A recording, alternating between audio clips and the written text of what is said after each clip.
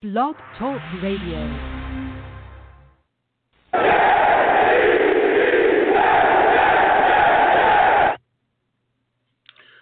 What's going on, folks? It's your boy Long Beach Joe, back at it again, okay? And listen, we got a game upcoming. We got a lot of things to talk about. We got this Bills game, Jets versus Bills. A lot of things going on. We got players returning.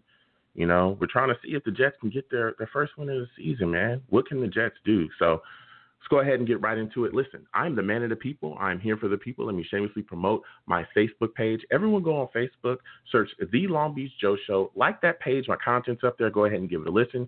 Message me. I'll message you right back. I love going back and forth with folks about this football team. Also, leave me some feedback. I love hearing about what you folks think I do here on The Long Beach Joe Show. So without further ado, folks, let's go ahead and get into the show because I'm fired up. So listen, we're going to get to the callers. We're going to get to everybody in a second. Just kind of starting out, listen, the Jets right now looking for that first W. That's what they're doing. And we got a team that's coming in that's banged up. This Bills team has a lot of injuries on it, you know, Josh Norman, so on and so forth. There's a lot of guys that are not going to be playing. And you're looking at this Jets team, we're getting people back. Mims activated. This is supposed to be his first game this year. He's making his season debut. We're getting Sam Darnold back as well. So he's going to be our starter this game. Becton is also going to be back, the big left tackle that we, have been excited about all season. So this Jets team is coming in, against a team that's banged up. It looks like we should be able to take care of. But we're wondering, can we get the job done? Can we go in there and do what it takes to get the win that we need to get on the season? Where is this Jets team going to be? Are they going to be coached correctly? Are they going to come out and look like they're prepared? Are they going to come out flat like we've seen in the past? What is this offense going to look like? Are we finally going to figure out a way to utilize Sam Darnold, his skill set correctly? What about Mims? What's going on with him? Is Adam Gase going to find a way to implement him within this game plan as well, especially with the Bills secondary being as banged up as it is? There should be things that we should be absolutely be able to attack out there. And I want to see what the Jets are going to do, especially defensively too. Because let me tell you something. We talk about this offense being bad every single week, but this defense is garbage. Okay, this defense has let up a lot of yards as well, gotten ran on, all kinds of things. So we're going to get into all of that. But before we get there, okay, everyone knows I'm wearing pink. I'm a big supporter of the Susan G. Komen Foundation. I'm bringing the fight to breast cancer. So we have a guest that's going to come on, Dr. Robina Smith. She's going to come on and talk to us a little bit about breast cancer and kind of explain to us what it is and how it affects the body. Dr. Robina Smith, I want to welcome you to the Long Beach Joe Show. How's your day going? It's going well, Joe. Thank you. Thank you very much for inviting me to the show. And I'm excited to talk to your listeners about all things pink, if it were. Yeah. Topic. Absolutely. I couldn't wait. And again, I want to thank you for coming on the show, Dr. Smith. Dr. Smith, can you explain to us what breast cancer is? Sure. The simplest way that I can explain this is if you think from the day that the sperm meets the egg, all the cells are programmed to create our body. Every cell has a instruction on what to do. And so as we're being born in our mother's belly, we have cells that go to particular parts of our body, cells for the skin, cells that's going to be breast, cells for the liver, cells for the bone. All these cells are programmed. They have instructions to grow. They have a cycle. We call it the cell cycle.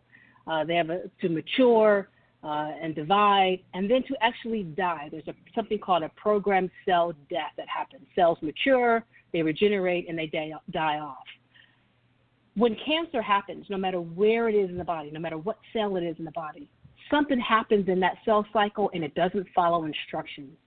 So when cells mature and they divide, there's a point in time they're supposed to stop dividing and then they actually die and regenerate. When cancer happens, they're stuck on the making copies of themselves, if you will. There's something called a mutation. Something happens to the cell. It just doesn't follow the instructions. And it just keeps dividing and dividing and dividing and dividing. And essentially, that goes unchecked. Our bodies are born with a surveillance, the cops of the immune system. They're called natural killer cells. These are part of our immune cells that go in and look for these cells I call cells behaving badly. looks for these cells. You guys are supposed to be stop dividing. You're not dividing. We're trying to kill it. And there's things that happen in the body that they take care of. Cancer cells that will never come to fruition. However, even cancer is smart enough to evade them. Kind of like, when you think about football, your analogy with football, right? You have an offense and a defense. Mm-hmm. There's cancer cells that they're smarter than our immune cells, and they know how to evade them, and they're allowed to keep dividing unchecked. And then it creates a system where they've taken over an area, whether it's in the breast, whether it's in the prostate for the men, whether it's skin, no matter what it is. So cancer, in its simplest form, is your normal cells that got stuck on stupid, which is it just keeps dividing and dividing and dividing. And they only have one mode of operandi, which is to keep dividing and take over the territory that it's in. Wow. That's a great. Yeah, that is a wonderful explanation, Dr. Smith. And you talked about it taking over and, trying to find ways to continue to multiply itself. How important is early detection, Dr. Smith? It's everything. So what you have to understand is when all this is happening inside our body, it's happening all the time. And it does not have to give us clues to let us know that it's happening, right? So if a cell in our breast decides to go rogue and to keep dividing, and now it wants to take over the area that it's dividing, it doesn't have to let us know. It doesn't follow a playbook or a rule book. It just does what it does unapologetically.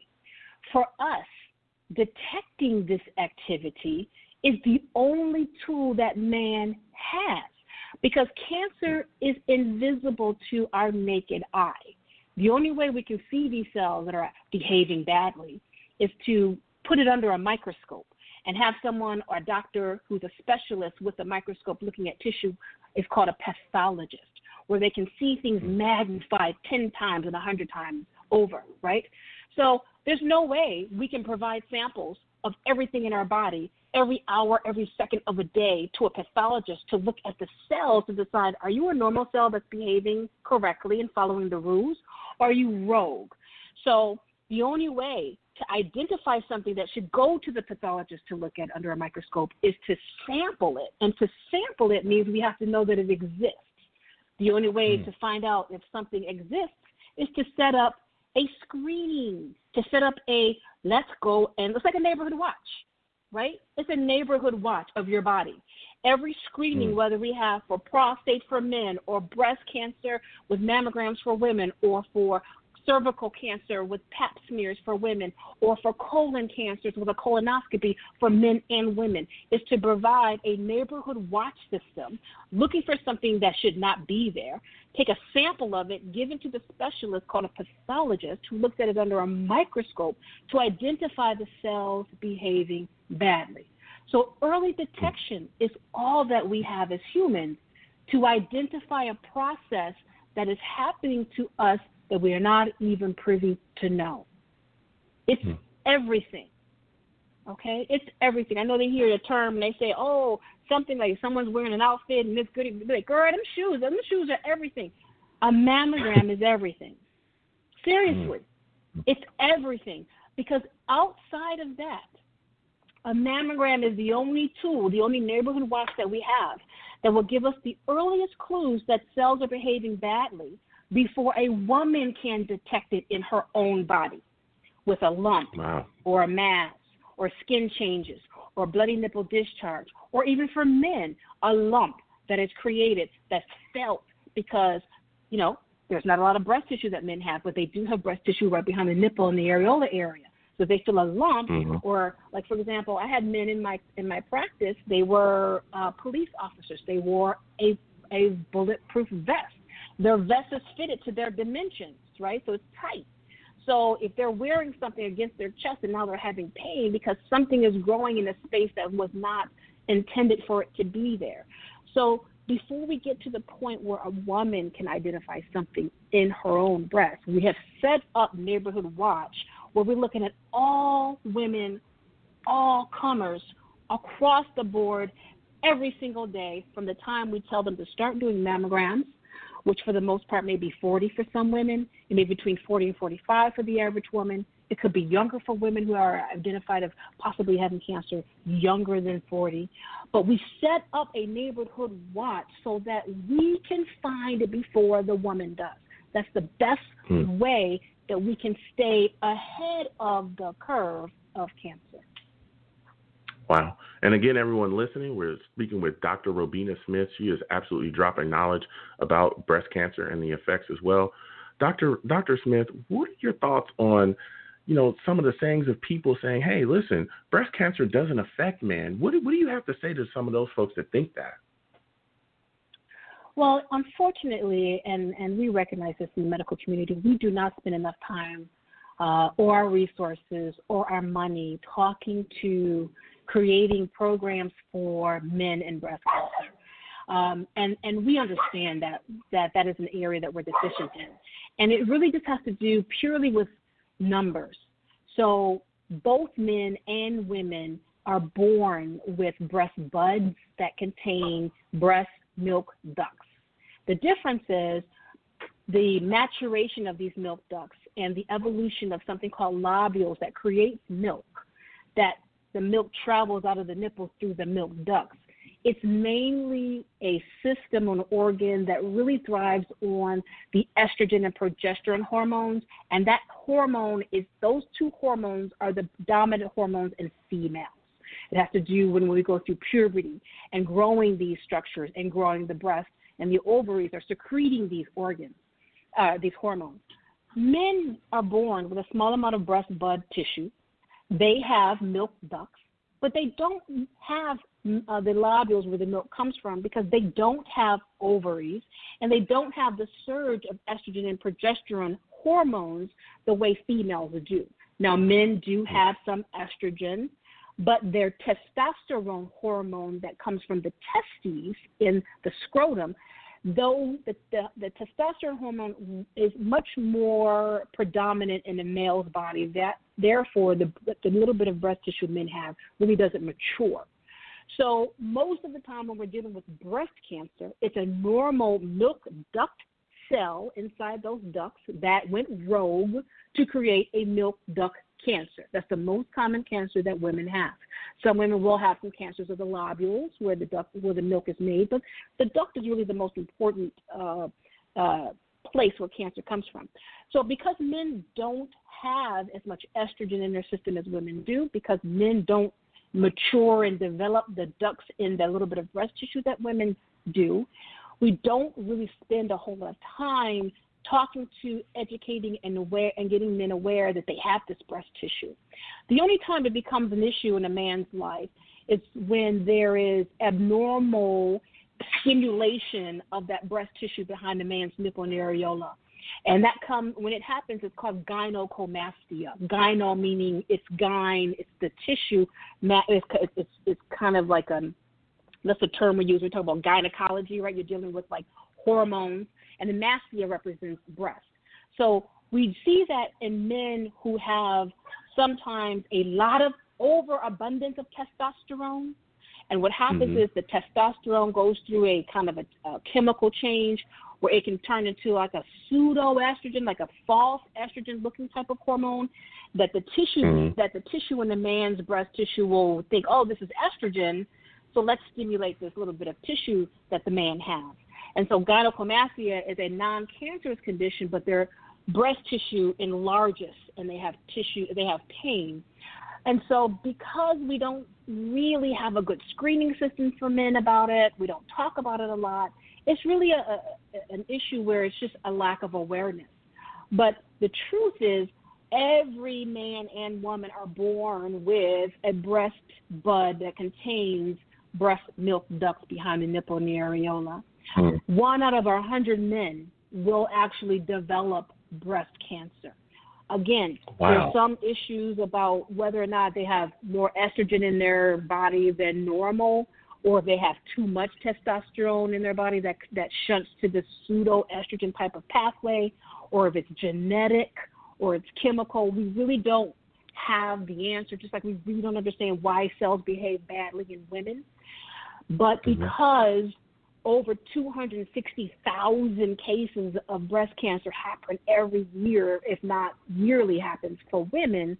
Only 1 out of 100 happens for men. And so it's just something that men need to be aware of.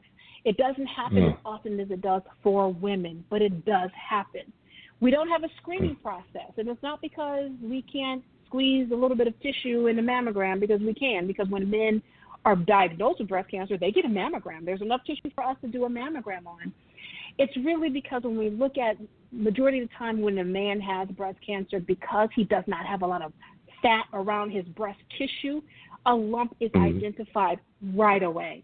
Whereas you're looking at a woman who has milk ducts, who has a lot of, whether they're A cup to triple Ds or triple Ms or triple Fs, there's a lot of body fat that surrounds these milk ducts. So it's hard to sometimes identify a mass simply by feeling it. So we need something that helps us identify it sooner. That's where you get the screening mammogram. With men, because it's about maybe a dime size of tissue, if something is changing, usually we're able to find it pretty early by just a man saying, hey, I'm having pain behind my nipple, or I feel a little lump here. That's the majority of the time. That's how we diagnose breast cancer in a man, by either him or his significant other finding a lump that shouldn't be there. More easily than it is for a woman. Yes. Wow. That is.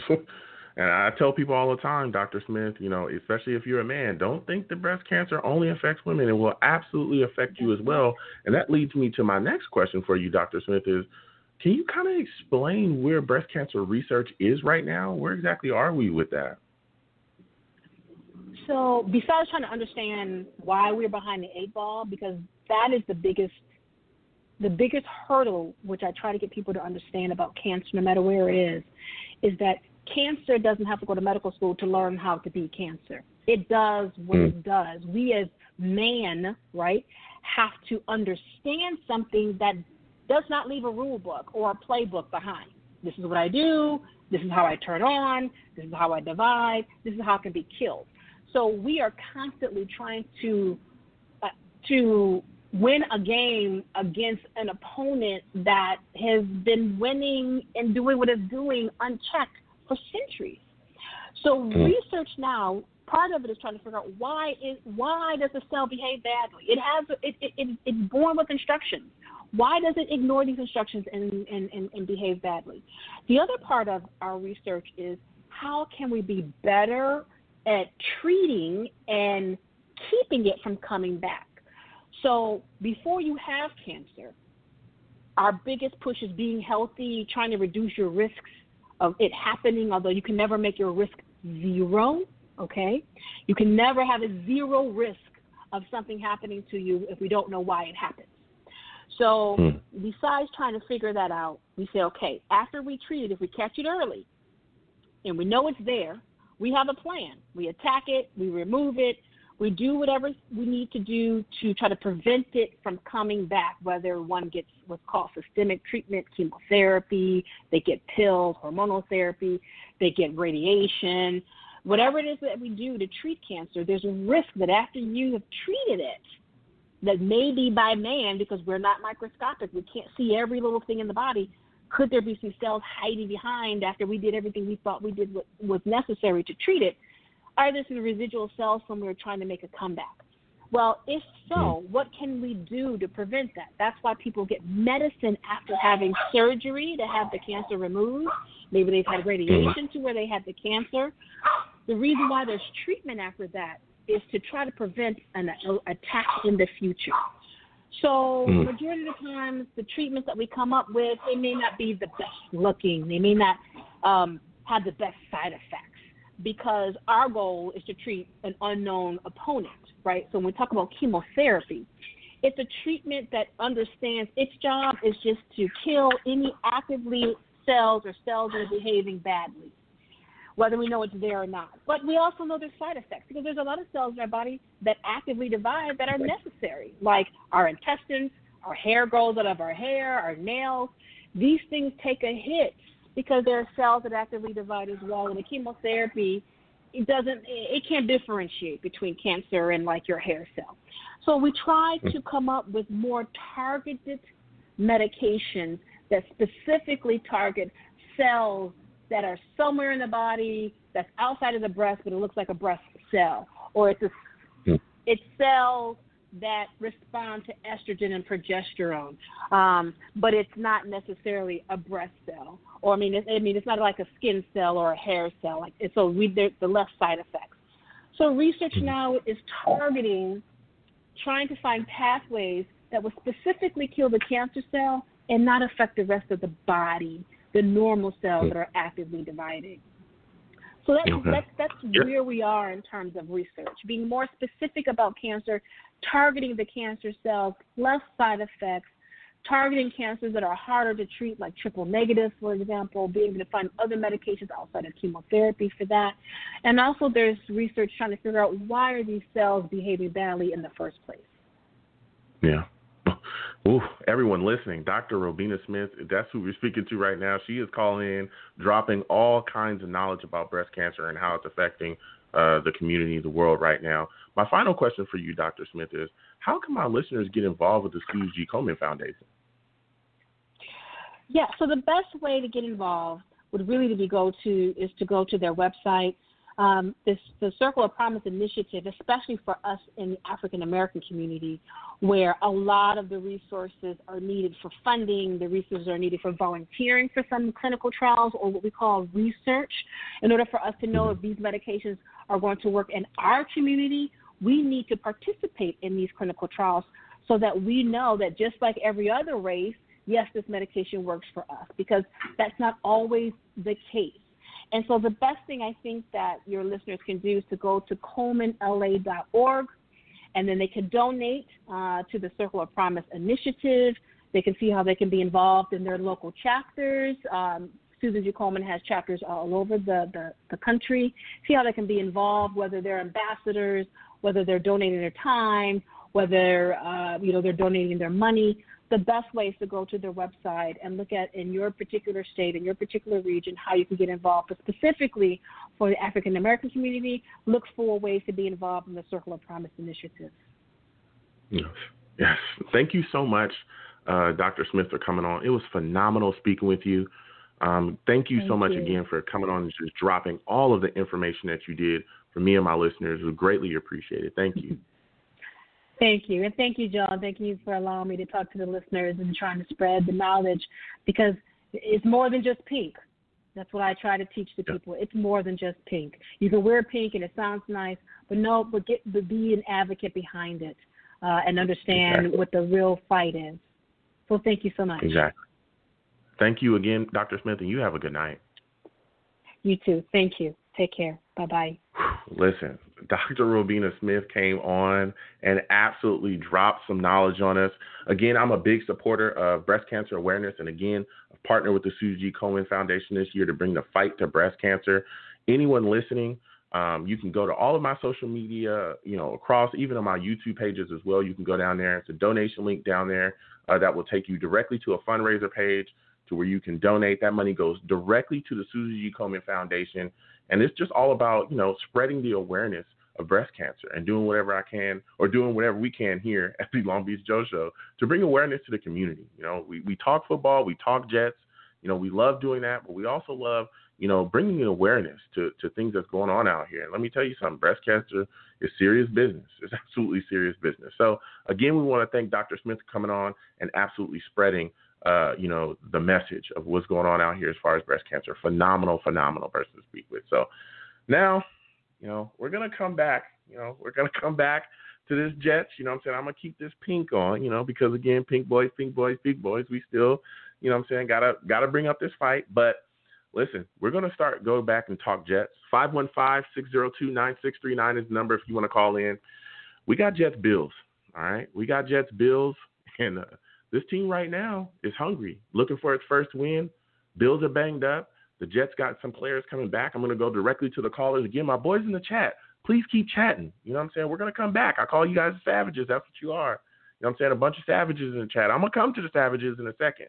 Just in case this is your first time listening to me, I also live stream during my live radio show. So When I talk about, talking to the Savages, I'm talking to my chat because they have a lot of things that they want to say. So, it kind of is what it is. Again, 515-602-9639 is the number if you want to call in. Lines are open. You know what I'm saying? We got quite a bit of callers already. So I'm going to go to my first caller first. Man, it's going to get crazy. We're going to go to Elias. Elias, man, give me your thoughts about this Jets team going into this Bills game. And how do you feel? How do you feel so far about this team being matched up with this banged-up Bills team? Joe, how's it going, man? How you doing? What's going on, my friend? How are you feeling? I'm honestly kind of looking forward to this game for the sole fact that I believe Sam's going to play tomorrow. And you got Mims, who I'm excited to see. Hopefully Beckton's playing. So I still want to lose because I explained this to my friend the other day. I think we have the second hardest schedule, and there's a lot of other crap teams in the league too, like the Giants and the football team. We go 1-15, and the Giants go 1-15. Well, they would get the first pick because they have an easier schedule. So I feel like the only way we have to go 0-16. So it's gonna suck now, but when draft rolls around, and then your video last night got me super torn on the whole Sam versus Trevor argument. I'm thinking oh well, we need I want a new a rookie contract. We don't have a quarterback making a ton of money, but also you're not paying anyone else besides Mosley maybe, but which he's obviously not even playing. But here's my thing, and again I want to thank you for calling in, man. I love talking to you on a weekly basis. Absolutely. Here's my thing about this is that, and we'll talk about the Bills game in just a second, but the thing that bothers me about certain parts of the fan base is they're so quick to just throw things away when they don't kind of take a look at all aspects of what's going on, right? Of course, Sam is not going to look like Aaron Rodgers, Tom Brady, Drew Brees, or any of these other guys if you don't give him the proper weapons or the proper protection or the proper coaching. We've seen other quarterbacks struggle, in a lot of the same ways when they didn't have those things. Hell, even Roddy White, a guy that literally, came out and said that he was telling Trevor, listen, do not go to the Jets franchise because that guy. You don't want well, he came out and said it, but if you also look at other things that he was saying on social media, he was saying that he said that because he realized that, hey, they're not helping Sam Darnold, so they're not going to help, Trevor. They're not going to do that. And I brought a lot of that up as well, because guess what? A lot of the people that are screaming for Trevor this year were the same people that were saying that we should suck for Sam. Oh, Sam Darnold's going to turn everything around, but we don't give him anything. It's not going to help us. I understand that Trevor Lawrence is a great young QB, and everybody likes him, and they think he's going to come in the league and do great things. I get that. He looks great. But here's the problem. We don't have enough. We don't have enough. Unless Trevor can throw to himself, unless Trevor can block for himself, throw to himself, and score touchdowns, right? I'm going there. You know what I'm saying? Unless he can do all those things, does Trevor play quarterback, running back, wide receiver, left tackle, guard, and center? Does he do all of those things? I'm saying, unless he can do all of those things, we have the major issues and major holes here. And that's why the idea of Trevor even saying that he does not want to play for the Jets, or even if the Jets moving down and away, and I don't like to give away a lot of my takes too early, I'm going to start doing that. We should trade down. This is a chance that we have to truly restructure this football team in the correct way. It took years. I'm talking years for our roster to get this bad. Think about how long Mike McCagnon had to ruin this franchise. Years. And this was right after Idzik. So it took years for us to get in this position, and we have a chance to truly shorten that rebuilding period. We have a chance to truly shorten, the gap between us not being competitive at all and us competing. And I think that we should take that jump because, again, and I always bring this up, and it's because it's a very valid and great point. Most of our franchise, I think pretty much all of our franchise records offensively, right? As far as QB, like top offense and stuff like that, it's held by Ryan Fitzpatrick. That offense that offense that was off the charts that smashed all of our franchise records was quarterbacked by Ryan Fitzpatrick.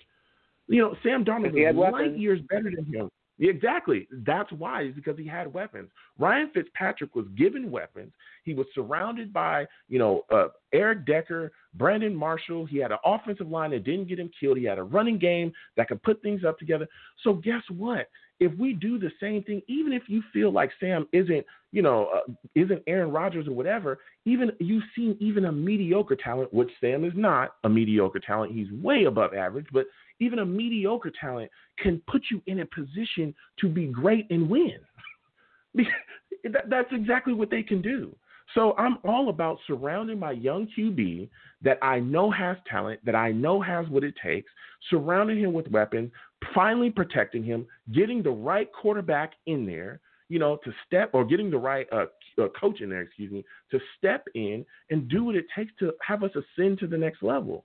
Because it's gonna be tough for us because you don't have protection, you don't have any of those things, and I feel like what we'll do is we'll put Trevor in the same situation that Sam is in, and in a couple of years when he's getting hit a lot and he's worried about, we'll be talking about the same thing, and there'll be the same amount of fans screaming, "Hey, listen, we got to get rid of this guy for the next guy."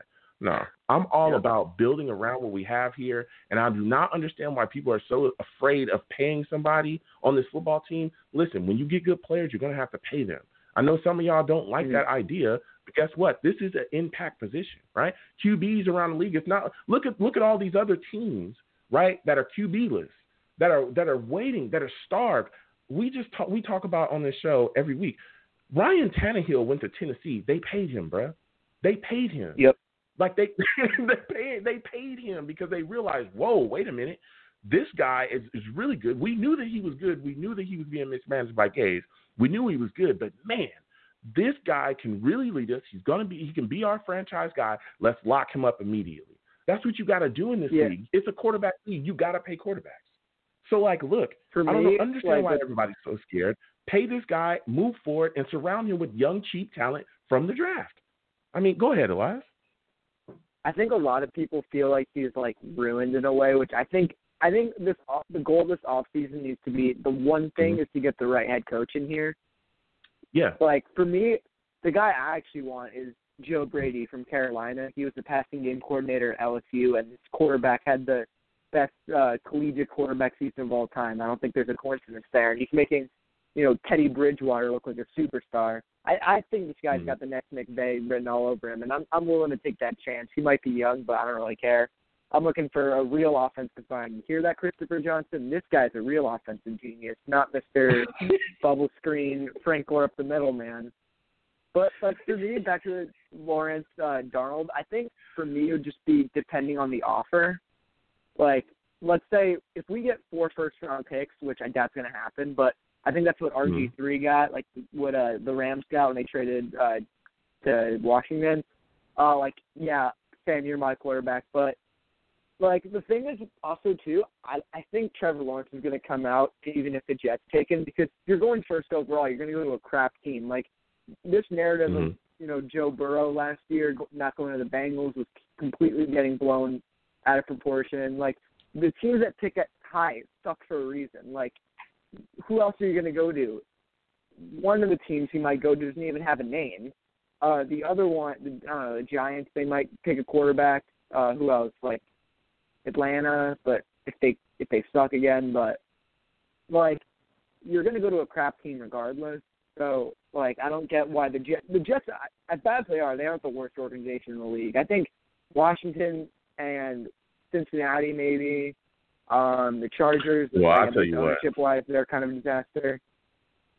No, I'll tell you what. This Jets franchise is pretty bad. I don't want to say that we're the worst in the league. It's awful. But it is definitely. I would not argue with anyone that really said, "Hey, look, you guys are the worst ran organization in the league." Simply because if you look at all the things that we've done, we fired Mike McCagnon after giving him a free agency. After the draft. After giving him a free agency and a draft, and we knew you should have fired him earlier. I mean, it's just completely ridiculous. But look, I look at it again. I think if you can take that first round pick, and if we do end up with the first pick in the first round, and you can turn that into 2 first round picks or 3 first round picks for the future, some seconds, some thirds, and some fourths, dude, I'm taking that all day. I'm taking it all day because this class, just like last class, right, it's supposed to be extremely deep at wide receiver talent. It's supposed to be there. Mm-hmm. Offensive playmakers supposed to be there. I've heard pass rushers that, especially in the mid rounds, that top second, that top of the second round to mid of the second round, stuff like that. Especially in those mid rounds, I've been hearing from a lot of analysts that there's quite a bit of value there. So if you can turn around and get some steals like that in this draft to continue to help build this football team and better it immediately with young, cheap talent. Again, young, cheap talent is what we will be getting in the draft. Then you do it, man. You do it, and you get the right guy in here. That's the biggest thing, is getting the right head coach in the building.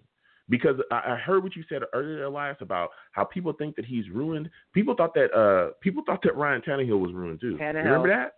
Yep. I remember people were screaming that he's trash, he's ruined. I watched that guy throw for 364 last week. 364, and had 4 touchdowns. He has one of the highest I think he's the highest rated QB ever. Ever. This guy is launching the football all over the field and literally took them one game away from the Super Bowl. He's playing like this guy. So is he ruined? Because if that's ruined, I need ruined quarterback over here. If that's ruined, give me some of that. You know what I'm saying? But I want to get to this game with you, Elias, because we can talk about this all day. But I want to get to this game with you because I have so many things that I want to talk to you about, because you know your stuff and you're one heck of a Jets fan. And so thanks, man. I'm looking at this situation. Oh, hey, man, you know your stuff, man. That's why I love talking to you. When you look at this situation right now, we're going into, a game where the Bills are banged up, but we're getting some guys back. And one of those guys that I'm extremely excited about is Mims, man. He's going to be making his first, NFL debut. It's going to be his first game in the NFL. What are your expectations of him in this football game, man? So it's tough because I'm super excited, but I'm not going to keep my expectations too high. I won't be surprised if he balls out, but he was hurt throughout most of training camp with the Roto situation. There's no preseason, none of that. So and he hasn't gotten that much reps, at least with the starting team and stuff. So I'm hoping he can. The thing I'm looking for is we need a guy who can make contested catches, those 50-50 balls. We got no one. We got speed guys who can't catch anything. We got little dudes who can't get 50-50 balls. So I think that's if he can turn into that, that's kind of what we need. Now I'm interested what he's doing throughout the rest of the season. The one thing he just needs to stay healthy. That's the biggest thing. Yeah. But I'm really excited to watch this guy play.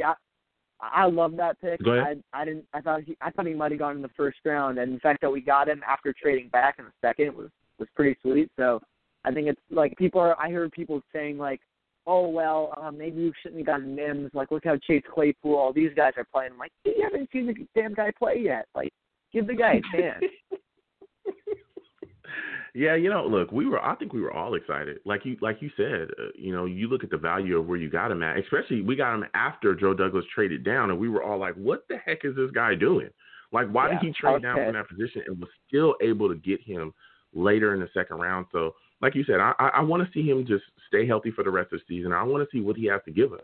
Because let me tell you something, we're hurting at wide receiver. We need a number one. We need to see what young talent can do here, and he possesses a lot of the traits that we need. He's a bigger guy, fast. They talk about how he can make plays. Things that he needs to improve on is going to come along. But if we can get some young talent in here that can really provide a reliable set of hands for Sam Darnold, that does nothing but bode well for the football team. And that takes me to my next question for you, Elias. We talk about young players on here, especially in the situation that we're in. There's a young player, P. Ryan, that we're all seeing has not been utilized correctly as of yet, right? We're still wondering. So I know now we're going into this Bills game, right? Adam Gase told us when Le'Veon Bell left that he was going to utilize P. Ryan. He's going to implement him in the system. I didn't buy that for a second. That game right after didn't happen. Buy that. Do you think that P. Ryan gets a load of the carries in this game? Is this finally the game where he's going to get more carries than Frank Gore? Hell no, that's not happening. Adam Gase is our coach. Gore, baby. We need Gore. He's gonna be here for the long run. Oh man. So yeah. So you think Gore still will get a bulk of the carries and still completely, just they'll kind of shelf P. Ryan quite a bit and still not utilize him as effectively as they should? Probably. I hope I'm wrong, but he said, yeah, this is P. Ryan's chance to be the guy, and I was like, dude, that's not happening. Listen to yourself, and then Adam Gase, Frank Gore. Oh, that Ty Johnson guy played pretty well last week, but I want to see P. Ryan get a bunch of carries, even if he's not playing well. I don't even care if we lose, honestly, because it's not going to affect. We're not making the playoffs or anything. So this is a one game I'd want to win, just because I live near Buffalo. I'm surrounded by annoying Bills fans who want to tell me how good they are. So, this is the one game I think it would be them to win. But then if we're picking second, I kind of think, man, I wish we lost that. But I feel like I don't think we're going to go in 16, to be honest. It seems like we always win that one game. That's I don't know. It's rare for a team to go in 16. But, yeah, if we had to win a game, this would definitely be the one. I always say I hope they lose, and then when the game starts, I get mad at them for playing bad. But I think I want to see the building blocks play well. So, if it was Flacco and Gore winning us the game, I'd be pissed. But let's say it was, Sam, Mims, P. Ryan, Becton, draft class, stuff like that. Quentin Williams went off, get that trade value up. I'd be happy about that. Yeah. So what is your final prediction for the game, man? I'm taking the Bills. Their defense has surprisingly been really bad this year, which is kind of their strength. So I don't think it's gonna be super close, but maybe Team Bills 28, maybe something like that. Okay, so you're taking the Bills win. Listen, man, I want to thank you for calling in. Next time I have a show, please call in, man. I love talking to you about this the Jets team, man. You have a good night. 100%, man. You too. All right. Whew, listen, Lias calling in. And he had a lot of science, a lot of knowledge to drop about these Jets, man. He took the Bills, I figure there will be quite a bit of people that will take him tonight too. But, he dropped a lot of science about the Jets, knows his stuff. So I want to thank him again for calling in. Again, 515-602-9639. I know got quite a bit of callers. I will get to you folks. Just please be patient. But I'm going to go to the Savages really quick. We're going to go to chat. We're going to see what they're saying in the chat. Dark in the chat says, you don't pass on a generational talent like Trevor, bro. Come on. Oh, well, listen. I hear you, Dark. First, salute to you. Welcome to the stream again, Dark. Listen, I understand what you're saying, but guess what? Sam Darnold was a generational talent as well coming out the draft. Anybody remember that? Anybody remember when we were literally jumping to the moon about being able to draft Sam Darnold and how shocked a lot of people were as well, because everyone figured that he would go number 1 or number 2 because the Giants, didn't take him either. And we were just stunned by that fact, and how every single analyst said, hey, this is the kid that's going to turn your franchise around. He's going to change everything, in your building. All you got to do is surround him with stuff and he'll just go to work. He's a hard worker. He's great on and off the field. You don't ever have to worry about it. Anybody remember all that stuff? Because I do. And I also remember us doing everything we possibly could to ruin him as well. Not giving him protection, not putting him in a position to make plays because we didn't have the adequate weapons at all. And then we turned around and got rid of a bad coach like Todd Bowles because we said, hey, you're not the guy. We can't have you around Sam Darnold. You're going to ruin him. And then we handed him to the QB killer, Adam Gase. So come on. I understand people are talking about, generational talent. We have a talent here. But if we're not utilizing him correctly, then what exactly are we doing? If we're doing everything we can do to stunt his growth, how are we helping our franchise? We're not. The best way that I think to help this franchise is to trade that pick and get a bunch of capital back and surround our franchise quarterback with real weapons. That's what I think we should be doing. But we'll continue to talk about that, throughout the season. But I want to get back to these callers in a second. Again, my chat boys, keep chatting. I'm definitely going to come to you folks. But, I want to get to these callers, so I want to get back to them. So, listen, caller that's calling in, I want to talk to you about this Jets team, this Bills team as well, this matchup. I want to get your thoughts on this matchup and how you feel about this Jets team going into this game. Hey, Joe. How you doing, man? Hey, how's it going, my friend? How are you feeling today? Oh, I'm doing pretty good. Well, I think the most annoying thing about the Bills, and all credit to the Bills, their rebuild has really paid off. Their coaching hire has really paid off. Their draft picks have paid off. And to see the Bills and the Finns basically lapping the Jets in terms of a rebuild is just so frustrating because this is all on the Jets here. I'm not saying that Darnold is like the perfect superstar or that he was perfect. He was a little bit of a project quarterback. We knew that, but this really just falls on the laps of the Jets. 90% of the blame. They've mismanaged the coaches from Bowles to Gase. They've mismanaged McCagnon to Douglas. That was a terrible mistake. The off-season signings have been a total nightmare in terms of how they've handled that. The trading every single thing that we have really doesn't make any sense to me. And a lot of these draft picks are not panning out. We're lucky if the guy is even starting. That's when oh, hey, he's starting. Wow. That's really the feeling for these draft picks. It's terrible, Joe. Yeah. Yeah, look, and again, I want to thank you for calling in. It's, to me, I look at this situation where I understand that people are enamored with Trevor Lawrence, and I get it. But if you're not going to surround your QB with weapons properly, the guy we already have, never mind the fact that we really spent big capital to get Sam here as well. We traded quite a bit of picks to move up to get this guy and put ourselves in a position to get, to end up with him. So it's like, listen, when you have, the chance to really rebuild your football team with the capital that we can gain if we trade down, I don't know if you can walk away from that, especially not when the draft looks like it's going to have exactly what you need in it, which is a lot of wide receivers that you can get, quite a bit of playmakers offensively. There's offensive line talent. There's pass rushers there. There's so much that we need because we're hurting in all those areas. I just don't understand how you would pass that up. But I want to talk to you about this Bills game, because you're really coming in hot and heat with the fire. I want to get your thoughts on this. You look at this situation. This Bills secondary is banged up. I'm talking about banged up quite a bit. They got guys that are missing. Do you think that this is a game where the Jets will step back, especially with Darnold coming back? Do you think that this is a game where the Jets really take it to the air and start launching the football around and attack the Bills that way? That's what should happen, Joe. But the problem that we've had all year is the Jets receivers are not getting separation on anybody, against anybody they've played. And they haven't really been playing super great teams this whole year. I mean, the Broncos are horrendous.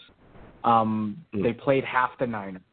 And the Finns are, they're not bad, not amazing. So it's probably the best opportunity that the Jets could hope to expect. But the problem here, I think, is just a severe lack of talent with their wide receivers. They're not getting the space. So anytime Darnold or even Flacco, if they're throwing the ball, it's almost like a 50-50. It's always very tight. There's no room for mistakes. So it's really tough. I think the Jets are going to have to. I mean, they're probably going to fall behind. I hate to be overly negative, but that we've seen this movie before, right? So they should be taking care of it. But I'm not expecting this big turnaround with Darnold coming in. It's just been 2 weeks. So I'm not really seeing anything that would strike me as a dramatic change. I think Darnold is, he needs to play this, right? But I, in the back of my mind, I can't have a little suspicion as to why he's starting. Maybe it's Gase throwing us a bone to calm the fans down. Maybe they didn't get any trade offers. I don't know what it is. But for Darnold, regardless whether he's going to stay here or not, he really needs to have some good games. And even if he's not completing passes, he needs to be throwing the ball out of bounds instead of, taking a big sack or throwing a pick. Those kind of things, they can't happen, at least for him, if not the Jets. Yeah. What are your thoughts about Mims coming back? Because you talked about the talent, so far it hasn't looked good. And I'll agree with you. Perryman, Barrios. I didn't think we really expected these guys to really show up and show out. Really, the only guy that's really performed well is Crowder, but we'll talk about him in a second because he's out this game. He's doubtful. But what are your expectations of Mims going into this game? Because this is going to be his first game starting. Right. I'm expecting a lot from him, a fair amount. I mean, I know he's been out, but he, now that he's coming back in here, I want to see some like energy from this guy. I want to see hustle, if nothing else, and him really, trying to get the space if the ball comes his way to not make those drops that we've seen 1,000 times where it hits him right in the hand and then he lets it go. I understand that sometimes there's some tough passes and Darnold may have to bullet it to him, but I want to see like some catch, make a couple catches to impress us. I'm not expecting a giant game where he's scoring a lot of touchdowns, but if he can just make a couple catches that it's a third down conversion, maybe it's a 20-yard play, maybe it sets us up in the red zone, something like that. We need to see that. The Jets so desperate from anybody who can do anything on offense. And if Mims comes out and he's kind of flat and he's kind of slow and he's not really putting in the effort, then that's really frightening because there's really just nobody out there to help Darnold. So he's our last hope, it almost feels like a little bit. Yeah. And what are your thoughts about the return of Becton as well? Because I know some people that are really excited to see him back out on the field, kind of coming back from that shoulder issue that he had.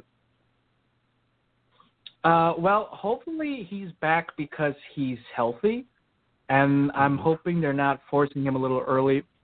I understand, Darnold's coming back, so I don't want them to be like, well, rush him back because we're going to need someone to protect Darnold. So I'm hoping that's not the case. I'm hoping that he's 100%. He's done well in these games. He hasn't made any big blown tackles. He hasn't had any huge penalties or anything. So hopefully that's what we see, that he looks like he's 100%. If he's looking hurt or if he's looking like he's really getting overwhelmed, then, we can all flip out after the game that they trotted him out there for kind of, I don't want to say meaningless games, but it's not worth risking a guy who, with all our expectations, should be here next year. He should be here for a while. So let's not burn him out right now for this little short term. Yeah. And now to go over to the defensive side of the ball with you, how concerned are you about Josh Allen, him using his feet and kind of moving around as well? Because we saw that in the first game when we played him. He was able to extend plays, getting outside the pocket. Are you concerned the defense is going to allow him to do that as well in this game? Yeah, it's so annoying that last year we could say, hey, maybe we're terrible, the defense is pretty bad, but we can stop the run.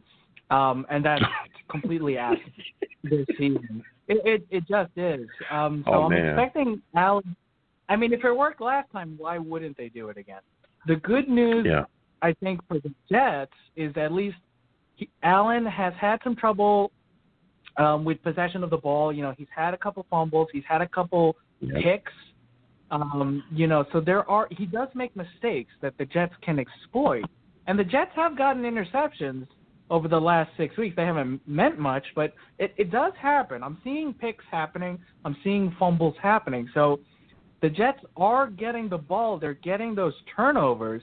The problem is very rarely does the offense get what they should out of it. So I think that's kind of what I'm expecting. I'll expect the defense to get 1 or 2 turnovers.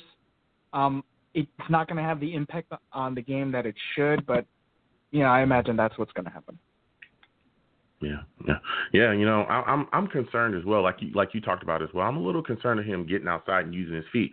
But another thing that I'm concerned about is the Bills looking at this situation, especially with Pierre Desir, and going, you know what, this is a game where we're really going to feed Diggs quite a bit. We're going to find a way to isolate Desir on Diggs, and we're going to utilize, this weapon because we don't think Desir can be able to cover. Could you see the Bills doing that?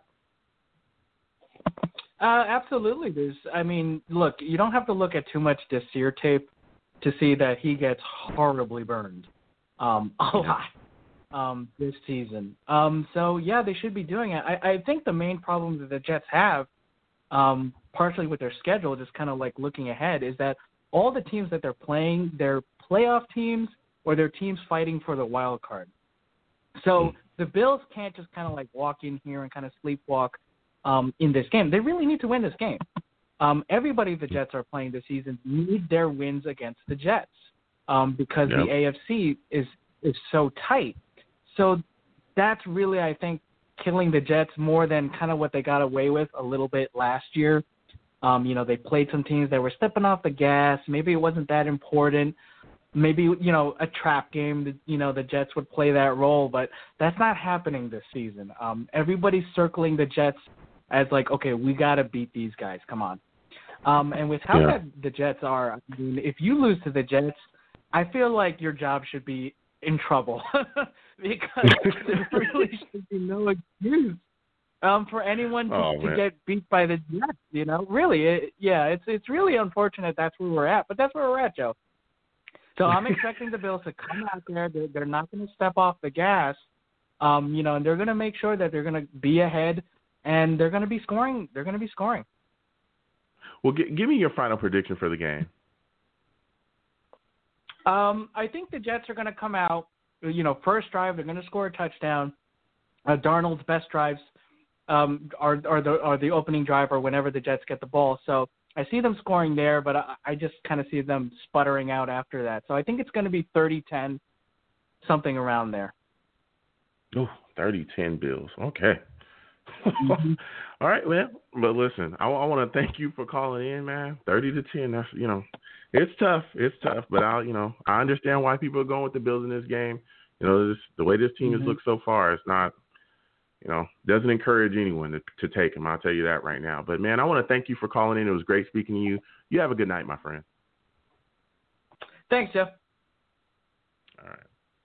Man, what a caller. Phenomenal. Again, everyone, 515-602-9639. Got quite a bit of callers. Please just be patient. I am going to get to everybody. I'm going to come to you next, 908. I'm definitely coming to you next. We'll speak with you.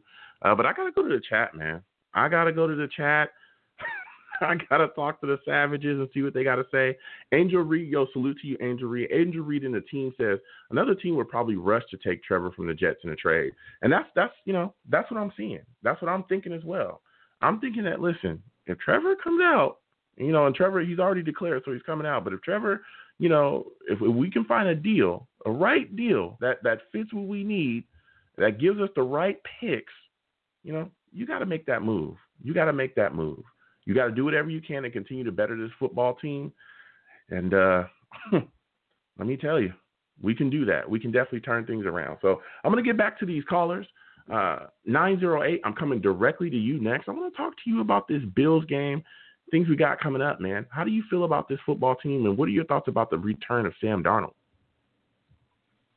Long Beach Joe, it's your boy Steve. What's up, man? Long time no talk. Man, Steve, how's it going, my man? How are you feeling today? I'm doing all right, Joe. Sorry I haven't been to get a chance to call onto your show a while, man. I've just been busy, man. Busy schedule. I was going to call earlier tonight, but I was actually finishing up watching the rest of a college football game. I was watching Indiana upset Penn State.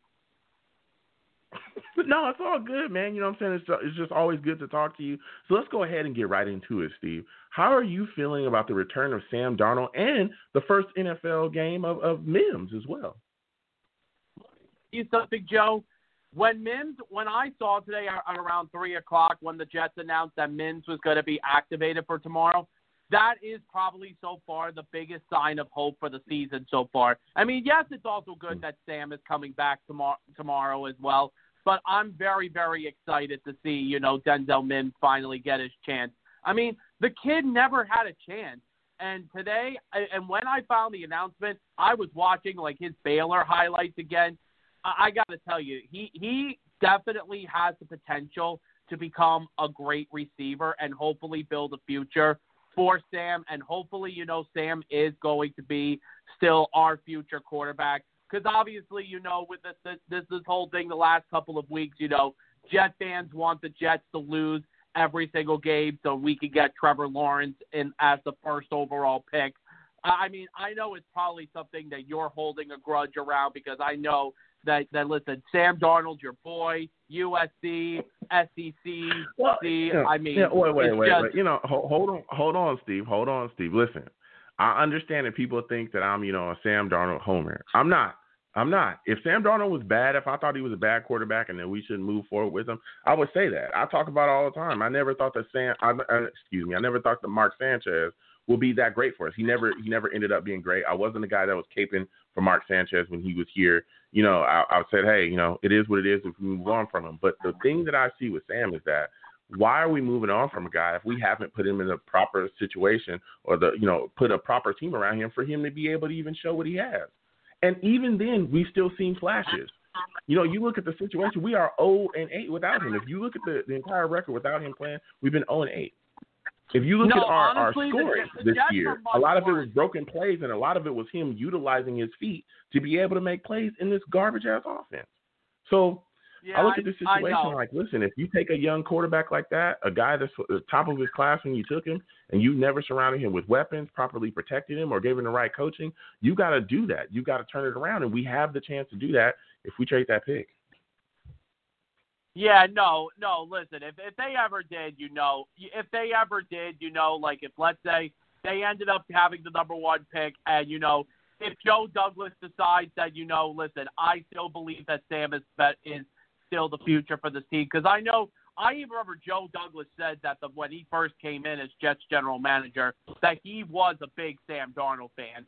But the thing is now going into this game against Buffalo, I mean, obviously we're 0-6 coming into this game. Buffalo is 4-2. I mean, Buffalo the last two games, they've been in a really, really bad slump. I mean, they lost their last two losses, obviously, they lost to Tennessee 42-16, and then on the Monday game, they lost 27-17 or 16 at home against Kansas City. I mean, the thing is about Buffalo is that I will say this, because when I was looking at their injury report, Buffalo, I will say, is very, very, very, very banged up coming into this game.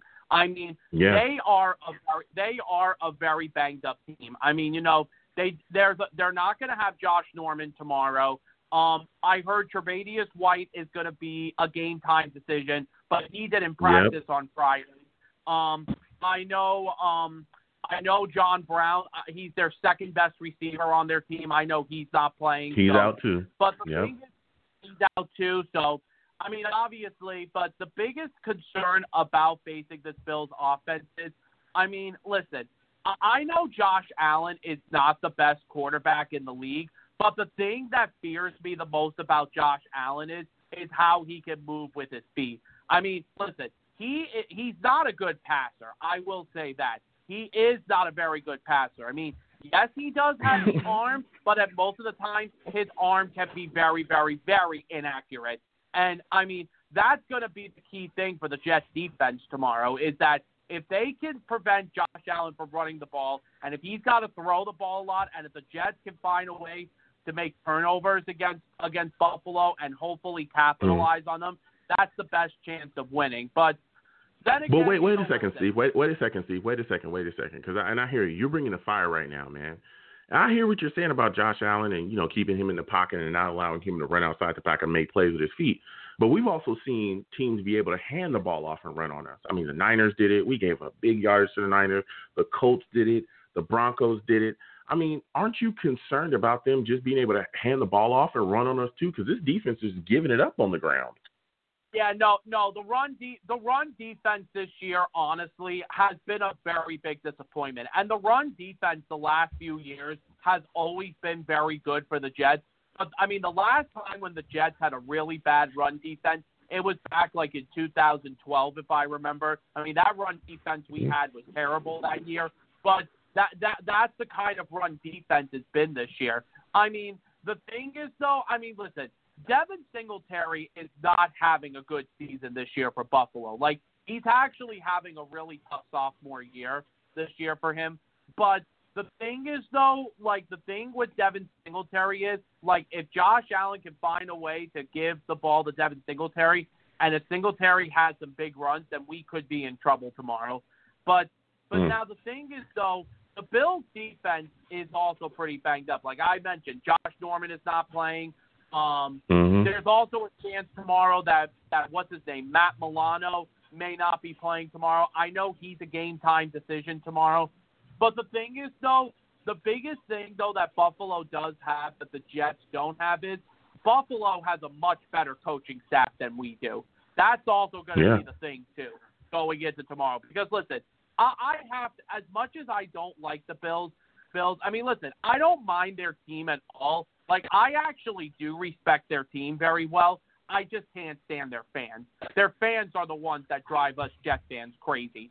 But the thing is, you got to give credit to what Sean McDermott has done for that team the last few years he's been with Buffalo. You got to give him credit for what he has done with that team. Yeah, I mean, absolutely, you have to, because here's a guy that stepped in, and he's a true leader. He understands, how to get his players to play for him. He understands how to put them in the right position, and he does that. And that offense is moving as well. I know, and I can agree with you.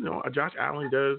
You can get inaccurate at times, but they've surrounded him with weapons and they give him protection so that he can be able to make plays. But even touching on the coaching point that you were making, Steve, like I said, man, you're bringing the fire. How concerned are you that this team is going to be undisciplined like we've seen in the past and get a ton of penalties? Do you think that this is the game where they turn that around and they don't come out and play crazy, undisciplined football?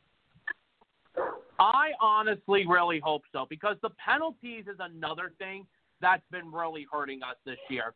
When the Jets have made some big plays in games, like this year, when they had to make the key play, a penalty happens. And unfortunately, it's something that has really bit us in the ass this year. It's just that is a problem. And, I mean, if you look back to the Thursday night game against Denver when Quentin Williams made the big sack on the quarterback, but he ended up getting penalized for that face mask, that really, really did hurt us. And that was honestly the best chance for us of getting our only W that night. But the thing is, though, what the biggest thing about going into this game tomorrow is, and I got to tell you something, this is possibly going to be a trap game for the Bills. I know some people are saying that this could be a trap game for them. I mean, we're 10-point underdogs going into this game tomorrow. We're 10-point underdogs. The key to this game is you've got to start fast. If you can get off to a fast start, which is unfortunately something the Jets haven't done. I mean, we did get off to the fast start on the Thursday night game against Denver. That was the only time we ever did that. But if we got to get off on a fast start against this Bills team, because if you don't get off to a fast start against this Bills team, the Bills can easily take control of this game. Now, the other thing is, like, what is going to be a key factor is that in the last 2 years that we've seen Sam Darnold with this, when he came back from the foot injury, you know what happened? He went right into Buffalo, Week 14, 2018, had the game-winning drive against Buffalo and won. Look at what happened last year when he came back in the game again with the mono. He came back for Week 6 against the Cowboys last year, and we won that game. And that was the game that last year that Adam Gase had as his first head coaching year. The other thing I wanted to just touch upon is Adam Gase. It's just that, unfortunately, I have to watch his clown ass again tomorrow on the sideline calling plays. And it's just, the thing is, Joe, my biggest fear is that Adam Gase is going to come out and do these dumb plays like he'll do, like what he usually does. It's just, that's going to be my biggest fear. Unfortunately, I'm probably going to see some of that tomorrow in the game. But the biggest thing that needs to happen is hold on, a second. And listen, I hear you. But isn't Adam Gase at this point? Isn't you again? We've gone in with banged up teams. The Niners were banged up.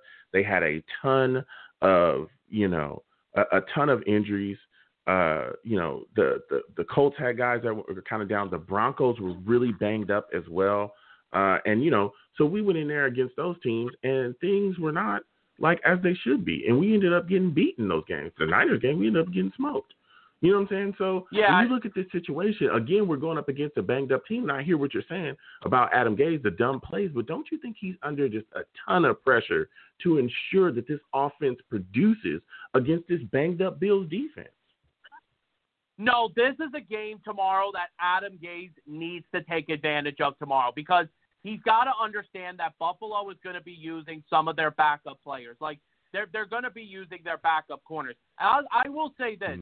If Tre'Davious White does not play tomorrow for Buffalo, if he does not play for Buffalo, I think that's really going to hurt in their secondary. And I mean, listen, Yeah. He already missed one game this year, Tre'Davious White, and that was the game in Tennessee. Look at what happened in Tennessee. If you watch that game when Tennessee blew them out 42-16, like if you watch that game, it's just that Buffalo's defense looked completely lost without him. Yeah, I mean, I look at it like this, again, because, and you brought up a great point, and I talked about it earlier as well, the injuries that they have, offensively, of course, they're going to be missing John Brown, but when you talk about Tre'Davious Wright, Matt Milano, Cam Lewis is probably going to be gone as well. Josh Norman, is also going to be out for the game too. Listen, Josh Norman, you got to take advantage of that. Josh Norman, Joe, I'm sorry. Even when Josh Norman is healthy, to me, he's not the same player he used to be. I think he's all washed up.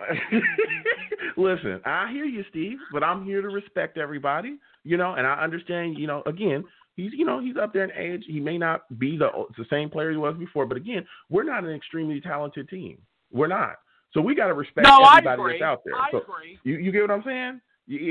And I get it. He's not great right now. He's not, he's not the greatest. I understand that. But again, we're not an extremely talented team. So if you see that a guy's not going to be out there, their starters are missing. Tre'Davious White is probably, he's questionable, but more than likely he's not going to be playing. If he's not playing, these guys aren't out there. You got to attack that secondary. You've got to take it to the air, and you got to make them. You have to test them. You have to see, hey, look, you got to see if these guys can cover. Because if their backups cannot cover and their backups can get at it, then I don't know what you do. You attack their weakness. And right now, you look at the situation, their starters are out. You got to go after those Bills corners. Am I correct, Steve? No, you have to go. Here's the thing. If Tre'Davious White is not going to play tomorrow, if he is not going to be playing tomorrow, you have to attack Buffalo's secondary. You have to attack the secondary. And that is something Adam Gase needs to do. The thing that he's going to probably do is if he's going to go up against that weak secondary, there's going to be two things that could possibly happen tomorrow if Tre'Davious White doesn't play. Number one, he's going to hand off the ball more to Frank Gore. And then the other thing that he's going to do is those stupid screen plays. It's just that's oh my God. That's gonna, if that Joe, if that happens, no more tomorrow, screens, Steve. No more. I don't want any more screens in my life, Steve. I've seen so many screens this damn year. I don't want screens. I don't want screens on my windows. I don't want screens on my doors. I don't want any more damn screens. I'm just tired of screens. Everywhere I look, all I see is a damn screen. I don't want to see any more screens ever again at all. I don't like television screens. I don't like I'm tired of screens, man. That's how we watch Jet games. Computer we watch screens. it on the television screen. Man, I'm tired of that. I'm so tired of screens. I'm gonna actually make you feel something better. You ready for this? Sam Darnold can. Yeah, go ahead, listen, Steve. Sam Darnold can finish a long touchdown run, not like Daniel Jones can. Okay.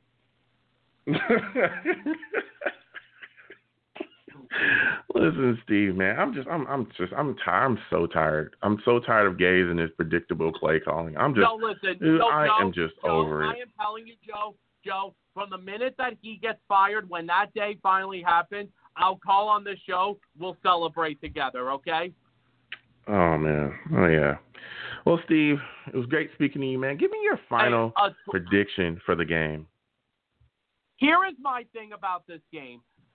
I actually do think the Jets are going to give Buffalo a really close game. Listen, it is a divisional game, and usually when we have these divisional games, I mean, listen, they didn't show up last week for Miami, unfortunately. But if I had to make a final score prediction with all of this with the Bills being banged up, unfortunately, I am going to predict that Buffalo will win tomorrow. If I'm going to make a final score prediction now, I'm going to predict Buffalo will win 24-20 tomorrow over the Jets. Oh, 24-20? So you think they keep it close? I think it's going to be a close game tomorrow, but I have to give the edge to Buffalo. Wow. Oh, okay. I respect that, Steve. Listen, man, I want to thank you for calling in, man. It was good to speak to you again. Hey, Joe. It was great to have you on. Listen. Yeah, go ahead. Joe, listen. I am hoping I'm wrong tomorrow and hoping we get that W. Because listen, Joe, I can't be a team going 0-16. I just can't see it. I mean, unfortunately, I just don't want to see an 0-16 team. Neither do Steve. I really don't want to. I don't want us to go 0-16. And I know that there's a lot of people that think that we are going to, but I don't want to see us do that either, Steve. So, man, listen, I want to thank you for calling in again, man. You have a good night, Steve. Good night, Joe, and go Jets. All right, go Jets. Whew. Steve calling in, just bringing the knowledge, man. He's always a good fan to speak with, always good to talk to him because he knows his Jets. He knows what he's talking about. Again, 515-602-9639 is the number if you want to call in. Listen, man, Steve called in with fire. He called in with complete fire. He understands his football team, and even he took the Bills. Even he did, you know? And I understand it because, again, this team hasn't given a lot of people a lot of things to be excited about. Let's keep it real. Let's keep it all the way real. This team is not done enough. So I'm going to go to the Savages real quick. Going to go to the chat. I mean, they're going off in there. Romeo Anthony Colonio, salute to you, Romeo. Romeo in the chat says, the Jets on Sunday can't be competitive with no running game. That's a fact. That's a fact. You've got to find a way to be able to run this football and keep the Bills honest. Because I could also see the Bills sending some blitzes. I mean, McDermott over there, Dermy, he can draw it up. Let's be serious here, okay? Dermy and the Bills, listen, Dermy can draw it up, and he'll get it after you, okay? You got to find a way, to keep these guys from trying to come on all these exotic blitzes from different places that he's going to send them. So you got to keep them honest. You got to let them know, hey, we will run the football, and the Jets do have to have a solid running game, and a big part of that is utilizing Pirine, okay? Stop utilizing Frank Gore like he's a 23-year-old running back that's going to be back here, for the next 3-4 years. We plan on him to start. That's not happening. You need to utilize Pirine because he's a young guy with fresh legs. He can move. Utilize him not only in the running game, but also in the passing game as well, too. Swing him out the backfield, let him catch some footballs. He can do that as well. I mean, it's insane. But like you were saying, Roman, he does. We do have to have, a running game. We do have to do that. Romeo also says it should be nice. It sure would be nice if we had an all-stud pro running back who can run and catch the ball. Oh, wait, we did. Oh. People still upset about losing Le'Veon Bell, which is understandable. I am as well. It's insane. It's completely insane. But we've got to find a way to utilize Pirine in these games that we have coming up. We absolutely do. I mean, it's the way that Adam Gase manages this roster, the way that Adam Gase, handles this team offensively, it's atrocious. And that's got to change tomorrow. It's absolutely got to change. Because, and I was talking to Steve about this, but guess what? This is another banged up team that we're going to be playing against. There's a lot of pressure on Adam Gase to step in here and do what he needs to do to put up points. If this offense comes out again and it's bad yet again, dude, that's a direct indictment. There's no way you can keep giving him passes for this. There's no way. It's completely ridiculous. I'm excited about Sam coming back. I'm excited about Mims coming back. I'm excited about Becton coming back as well. But if this offense, the game plan, if it's not good, if you're coming out and you're just calling dives every single first down, and then your third down play calling is extremely predictable, I mean, come on. It's ridiculous. You can't have that. You can't keep having that in every single game. And again, the Bills are a banged-up football team. They're going to be missing guys. Norman, Tre'Davious White, game time, more than likely he's not going to play. Even offensively, they're missing John Brown. So there's some things that we could take advantage of, and this team has got to take advantage of it. Another thing that I'm worried about as well is the Jets coming out flat and unprepared. We've got to do that. We cannot come out flat and unprepared. This team has to start fast. We got to get going. We got to get going. Thickens also going to be out in this game as well. We signed another kicker, so Sergio's going to be out there kicking for us. I'm hoping to see him be able to step in and hold the fort too, and not miss kicks. Because we never know. This game could come down, to a kick being made. It could, even though this team is banged up. So this Jets team has quite a bit, to figure out, man. This Jets team has got to go in there and compete because I understand that, we've had a lot of people on the show. A lot of callers think we're going to go, lose every single game this year. I don't want that. I really don't want that. I do not want an 0-16 season. I don't want that. I do not want that at all. So I'm going to give you folks my final prediction. I look at this situation. I look at the Jets right now. I'm saying to myself, this is a team that I think the Jets could end up winning against. I understand we're in a bad spot, but we've got Sam back, so that's brought my energy up.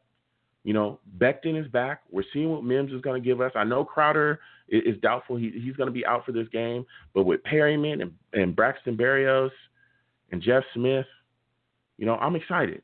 It's bringing me a little bit of excitement. I think Sam has some playmaking ability. I'm a little bit worried about our defense because I do think that Diggs is definitely, going to try to take advantage of Desir in this game as well. I'm really worried and concerned about Greg Williams too, because a lot of people talk about this offense, but we don't talk about Greg Williams and this defense. This defense has given up quite a bit, and I understand they're on the field quite a bit, but there's been some games where he's been very spotty with his defensive play calling as well. So, I'm excited. I'm excited about this Jets team. And you know what? I'm going to take the Bills.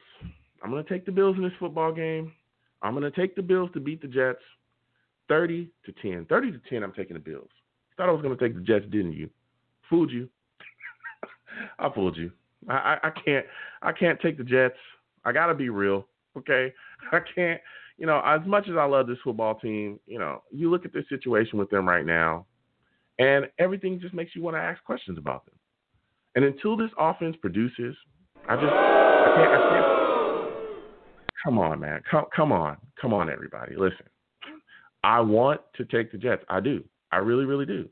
But I can't take them. I can't take them, especially when you're talking about the playmaking ability. Josh Allen being able to move outside the pocket, our inability to get to the passer, and even when we did get to him in the first game, he was still able to break tackles. Man, I can't take him. I can't take him, so I am taking the Bills to beat the Jets 30-10. Listen, I want to thank everyone for calling in tonight. It's phenomenal to speak to everybody. Had a ton of callers. I want to thank everybody again. It was great to speak to you folks. Listen, I'm the man of the people. I'm here for the people. Let me shamelessly promote my Facebook page. Everyone go on Facebook, search The Long Beach Joe Show. Like that page. My content's up there. Go ahead and give it a listen. Message me. I'll message you right back. I want to go back and forth about this football team. Also, leave me some feedback. I love hearing about what you folks think I do here on the Long Beach Joe Show. I'm also on Twitter as well at YoungJ000. That's 3 zeros. Go ahead and follow me. I'll follow you right back. You want to troll me? No issues. I'm the troll that lives under the bridge. And I will troll you right back, and I'll have my Darnold jersey on. He's back. He's playing. You know what I'm saying? I want to see what he does tomorrow. I really, really do. And I want to see him protected properly and utilized properly within the offensive scheme, Adam Gaze. You can also follow the show's Twitter page as well at The Long Beach Joe. Please go over there, follow follow that page. We can definitely go back and forth on there as well. I'm also on YouTube as well at Long Beach Joe Jets. Long Beach Joe Jets is the YouTube page. You can see all my contents up there. Please go down there, subscribe to that page, turn your notifications for that page. Also, if you want to troll me on that page, no issues. I will troll you right back on that page as well.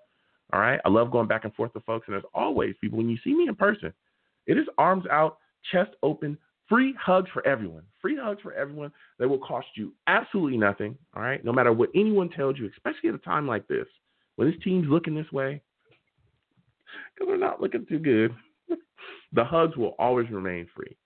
So I want to thank you folks for listening. You folks have a good one. Peace.